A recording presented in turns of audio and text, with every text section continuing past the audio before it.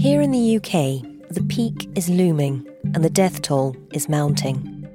Are our hospitals prepared? If the predictions that we're seeing are realised, we will completely outstrip the supply, not just of ventilators, but other pieces of equipment and also essentials such as oxygen. What's it like being an ICU doctor on the front line of COVID-19? I am scared that young, fit and healthy nurses who are about my age are sometimes sadly killed with this disease, which is terrifying. You're listening to Stories of Our Times from The Times and The Sunday Times. I'm Manveen Rana. Today, intensive care, a doctor's story.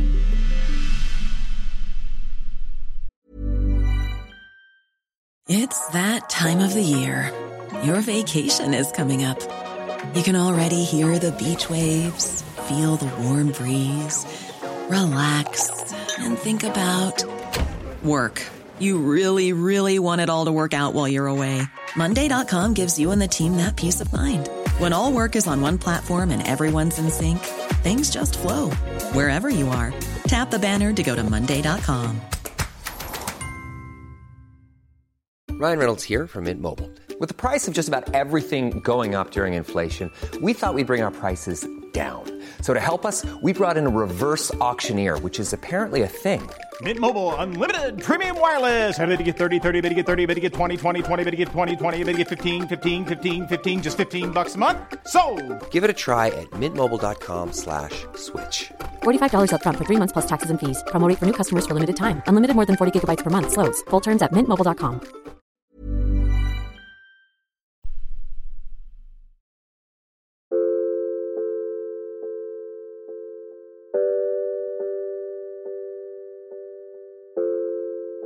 I know you're incredibly busy at the moment and you're dealing with some really difficult things at work, and you've got lots of difficult concerns outside of work too. Just in the middle of all of that, how are you? Thank you for asking, actually. And weirdly, that might set me off being a bit emotional, but I think that's just how I am at the moment.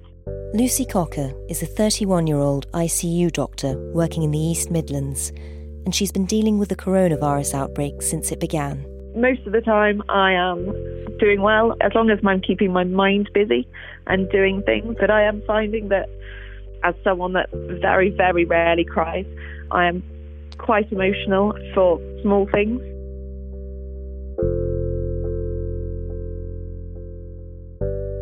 My sleep isn't as good as it could be, and all sort of probably predictable effects of working through and living through something like this. As with all of our NHS staff, Lucy is working harder than ever. When we caught up with her over the phone, she was between 2 long night shifts. It's not a situation I hoped I'd find myself in ever, and it's definitely not how I saw myself living my life this summer. But I am sure I will come out the other end of it a more experienced, if not always a good experienced doctor.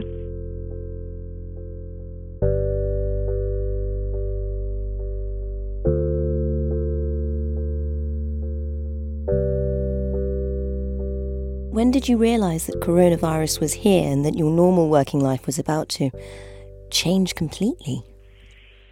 I think about the start of March, when we were getting a lot more figures from Italy and we started having planning meetings about what we would need to do as a department. And at that point, it felt very much like we were planning just in case rather than because we knew it was coming. But as cases started coming in through London, we realised that it was spreading through the community now. We weren't planning for a possible scenario, we were planning for a very, very real scenario. And you talked about how watching the figures mounting in London. What's it like where you are now? So we are seeing a lot of cases coming through, both people who come to the emergency department and are suffering from some of the symptoms of coronavirus but are well enough to go home. Some patients who are requiring a little bit of medical treatment, whether that's a little bit of oxygen or some antibiotics. But then also we are getting a lot of people who are coming in very sick or coming in and quickly deteriorate into being very, very sick.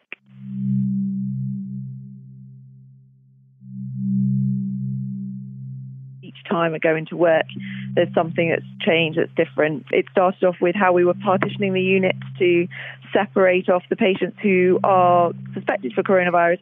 We have areas set up as airlocks between the coronavirus areas and the non-coronavirus areas to prevent the transmission as much as possible. Rotas have changed, our staffing's changed, and we've also changed our protocols as well, particularly for when we're doing things like intubating patients or anything that's classed as an aerosol generating procedure, so that we are minimising the risk to staff of contracting the disease. And when they do come in, when they come into ICU, so it's already very serious, what kind of care can you offer? What can you do for them? So if patients are coming to intensive care, it's normally because they are needing more oxygen than can be supplied on a ward. So in intensive care, we have the ability to either give a face mask of oxygen, which we call non-invasive ventilation, that adds some pressure. Those patients are still awake, but that extra pressure enables the machine to take on some of the work of the lungs, particularly for those who are tired. And for those that are severely stricken, we will sedate them and intubate them in a way that you would if you had a general anaesthetic. And then we can allow the ventilator either to completely take over and do all of the work, or in the same way provide added pressures and oxygen whilst the patient continues to breathe for themselves. We've been hearing that sometimes turning people on their front is helping. Are you having to do that much? Some patients are being turned onto their front, yes. And that helps because it relieves some of the pressure on the lungs. When you're lying on your back, on top of your lungs, you have your heart, possibly part of your stomach. For women, the breast, and for also anyone that's larger, you have a lot of the chest tissue, which adds pressure on top of your lungs and means that your lungs have to work harder. If you turn someone over, so they're lying on their front, there is a lot less pressure on the lungs, so they can inflate better, and that allows us to give people a better oxygenation. You said there are still patients in ICU with other illnesses. How do you deal with that? How do you keep them completely separated to make sure they don't get coronavirus on top of whatever else they're already suffering from? Absolutely, and it's a really key concern, not just for our intensive care patients, but for patients across the whole hospital. Where I work, we have created a completely separate area for patients who are not suspected to have coronavirus.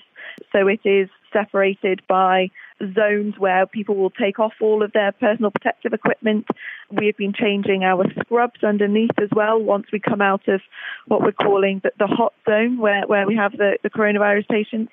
So we're taking off all our layers of masks, gowns, gloves, hair coverings, and also all the clothes we've worn underneath and putting everything on afresh so that we are completely minimising as much as possible the risk to those patients. And then we as staff are also wearing face masks when we go to visit the patients who are not suspected of coronavirus. So again, we're protecting them in case we ourselves are asymptomatic carriers. Is that a real worry? I do worry that I could be an asymptomatic carrier and have an effect either on my patients or on other members of staff. We know that there will be a lot of people in the community that have been, and that's one of the things that spread it. And I would hate to think that I could unintentionally have that effect on someone. And it would just be great if we could develop some system for the antibody testing, because as a member of staff, if I could be tested and told whether I've had coronavirus or not, it means that I'm less of a risk to my patients, but also to people like my grandma, who is in her late 80s. My father has asthma. There are people in my life who are not just people I wouldn't want to make ill, but who would be potentially at higher risk if they did contract it. And although it's horrible to have to keep yourself away, particularly when family is something that you usually rely on for support and comfort. I mean, it sounds terrifying. Are you scared going into work? Yes, I am scared that I'm going to either get the disease myself, or I'm going to go into work and I'm going to recognise a patient, either as a member of staff or someone I know from the community. That makes this really quite scary at times. A nurse in the West Midlands, and I know it's slightly further away, but a nurse in the West Midlands died recently. What sort of impact did that have on the area, on medics in the area? It's devastating to hear, and any of the deaths reported from coronavirus or for anything else are devastating, but it's particularly difficult seeing the deaths of young colleagues and colleagues in the area where we have adequate personal protective equipment, but I know from talking to colleagues across the country that many people don't. And I know seeing young, fit and healthy nurses who are about my age who have been struck down and sadly killed by this is terrifying. And I know it scares my family even more. My parents, whenever I speak to them, my mum will sign off at the end of a message or a call just saying, please, just wear PPE, all the PPE you can. My grandma tells me that she's not particularly scared for herself. I've been very stringent on ensuring that she will stay inside and self-isolate, but she knows that I can't, and it worries her that the risks that I'm exposed to.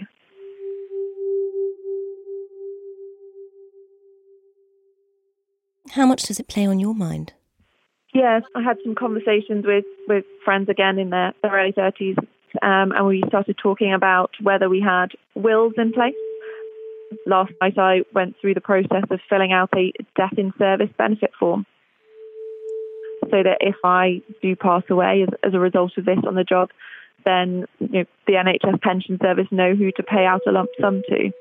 And I filled out a will form, and it felt very administrative until I got to sections where it was asking me if I wanted to leave specific items to specific people, and did I want to leave a message alongside that. And I found that really difficult. I'm not surprised.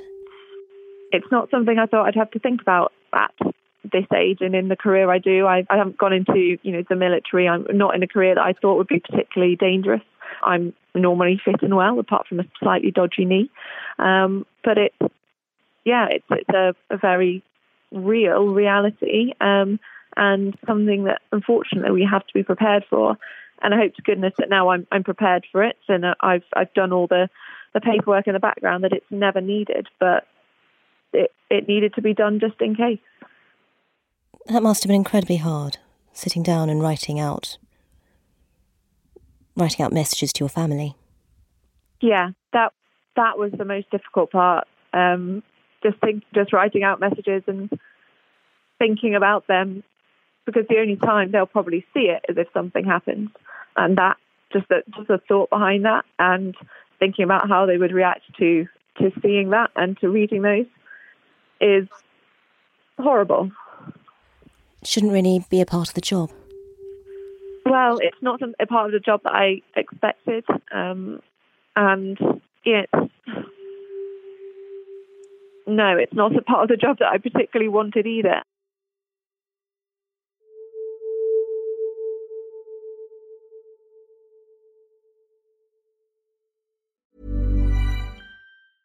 Do you remember what it's like being in your 20s? I sometimes look back at that period of my life and laugh just as much as I cringe. If you do the same, then you've got to watch Queenie, the new original series on Hulu. Who is Queenie? Queenie is a 20-something-year-old living in London. She's facing all the firsts. First major heartbreak, first shitty apartment and soul-sucking job, first therapy session to work through those mommy issues. Can she turn her quarter-life crisis into a revolution? Maybe. Will she make some questionable decisions along the way? Definitely. All episodes of Queenie premiere June 7th, streaming on Hulu. Ryan Reynolds here from Mint Mobile. With the price of just about everything going up during inflation, we thought we'd bring our prices down. So to help us, we brought in a reverse auctioneer, which is apparently a thing.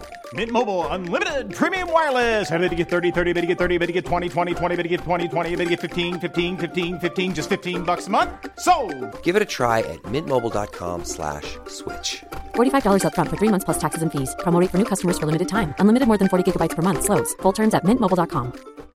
Your History is a new podcast brought to you from The Times, and it brings together the real-life stories from our obituaries desk, which have been published for over a century. In this brand new show, we build on this legacy and explore the endlessly fascinating lives who have enriched and informed our own. Join me and our sponsor, Ancestry, as we journey through your history.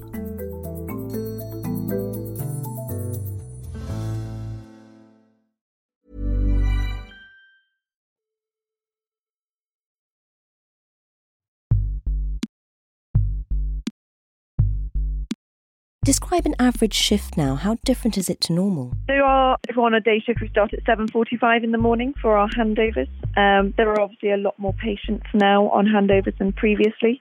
And then we have to decide which teams are going to go and see the patients in the coronavirus area of intensive care and who will have a look and go and see the patients in the area where we're not suspecting coronavirus. I know where I'm working that we are as protected probably as we can be.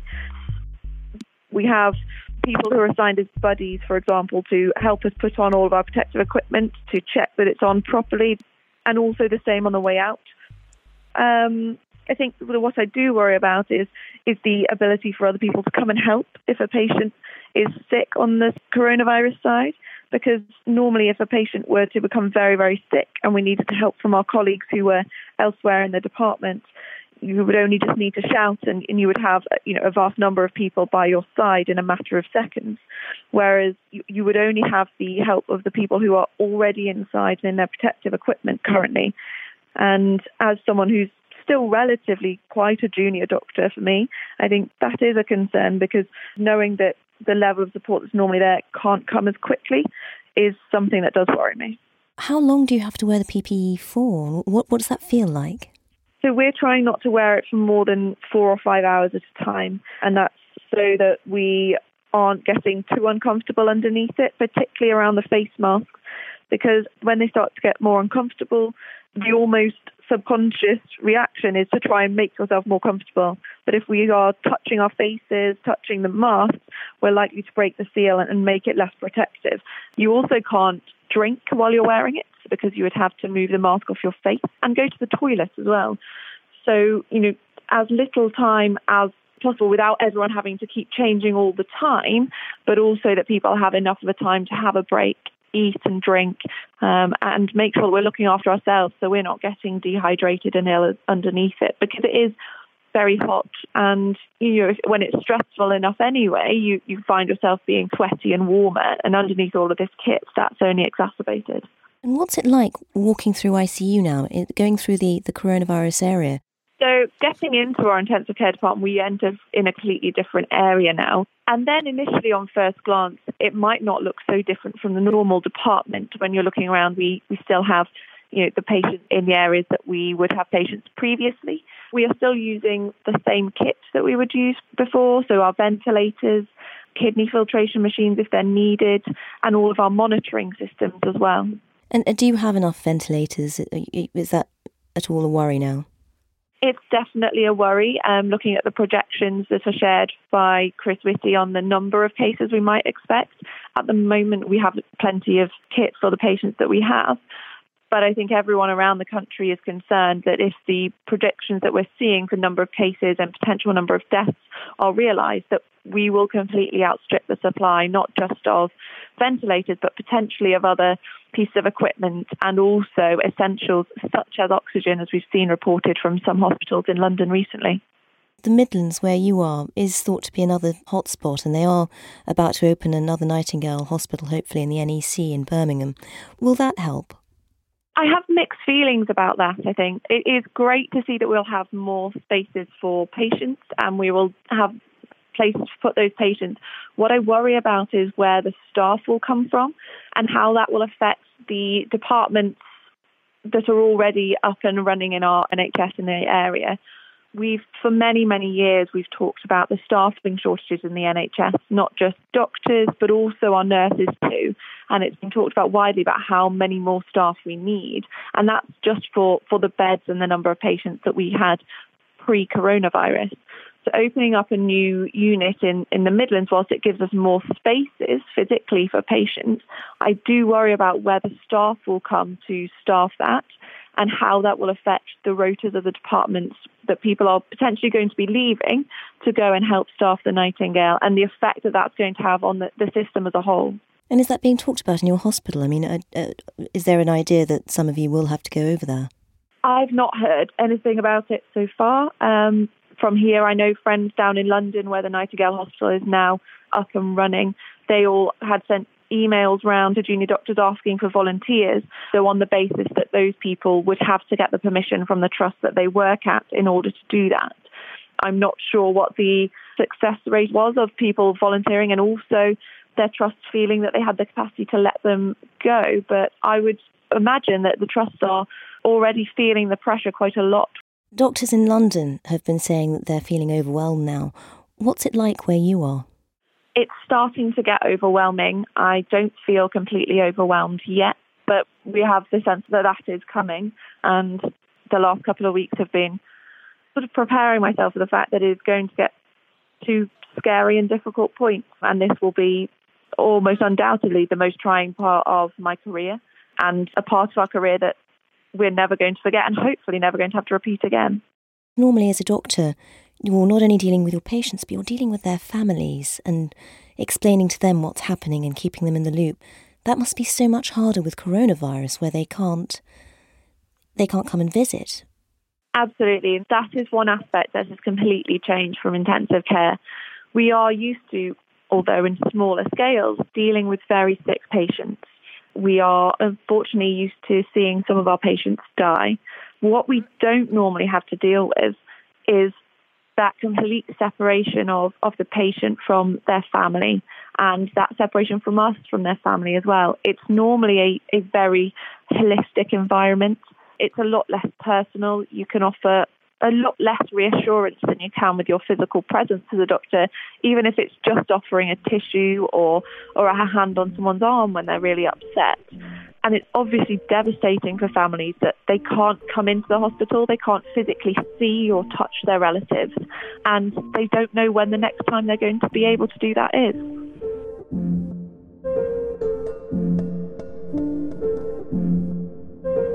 Have you had to have difficult conversations on the phone? I have had a couple of conversations with families where I've had to give them updates on where their relatives are, and a number of those are very sad.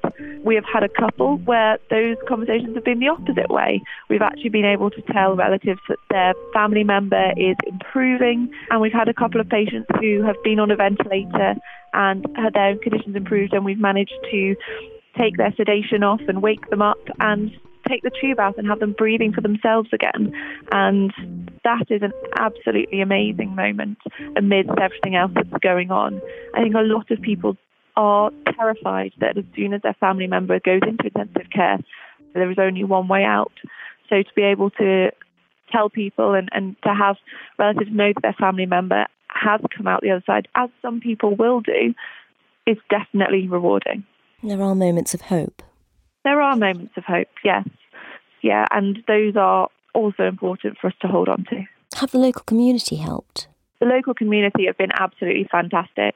Every time I drive into work, I think I see another couple of signs with rainbow pictures in people's windows.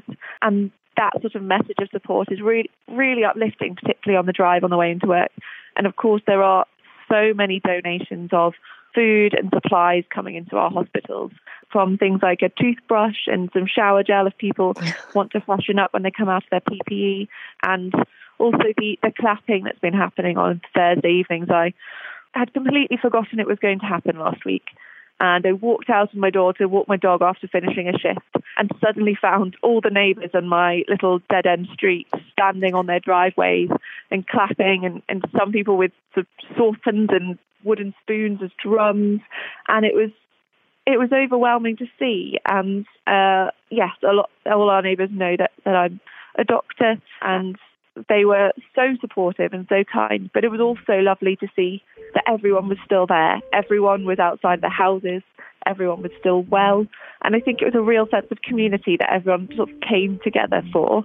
And I hadn't expected it to feel as profound as it did, and that was wonderful. And I think that's great, not just for us as NHS staff and key workers, but for everyone in the country at the moment to be doing something together, to feel they're part of something, because I'm sure there are a lot of people who are very lonely and alone right now. I just hope that once the coronavirus pandemic is over, that's not forgotten, but that there is a deeper and more lasting understanding of the NHS and the work that we do.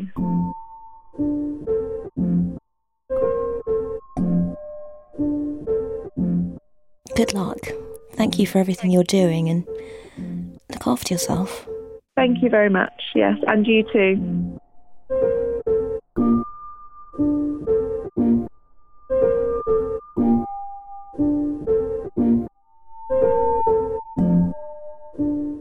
You've been listening to Stories of Our Times with me, Manveen Rana, and Lucy Cocker, a junior doctor working in intensive care. The producers today were Ben Mitchell and Asya Fuchs. The executive producer is Leo Hornack, and the deputy executive producer is Poppy Damon. Sound design was by Carla Patella. Music by Breakmaster Cylinder. If you liked what you heard, please leave us a review. You can subscribe for free. We're available on Apple Podcasts, Spotify, Acast, and more.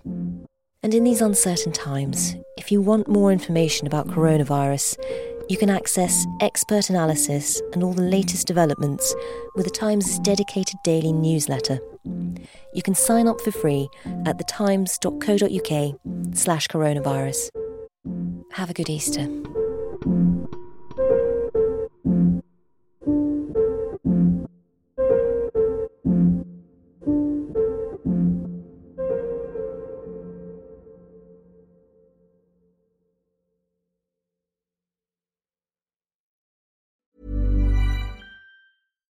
Your History is a new podcast brought to you from The Times, and it brings together the real life stories from our obituaries desk, which have been published for over a century. In this brand new show, we build on this legacy and explore the endlessly fascinating lives who have enriched and informed our own. Join me and our sponsor, Ancestry, as we journey through your history.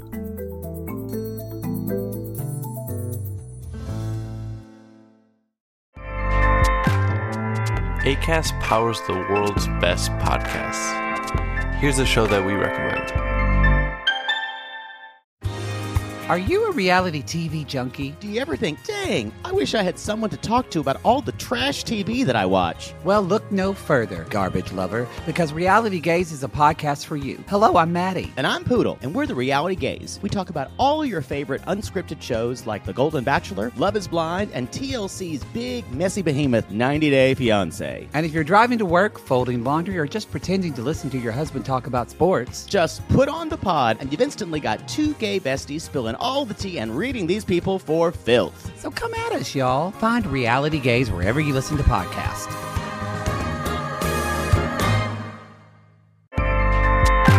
Acast helps creators launch, grow, and monetize their podcasts everywhere. Acast.com.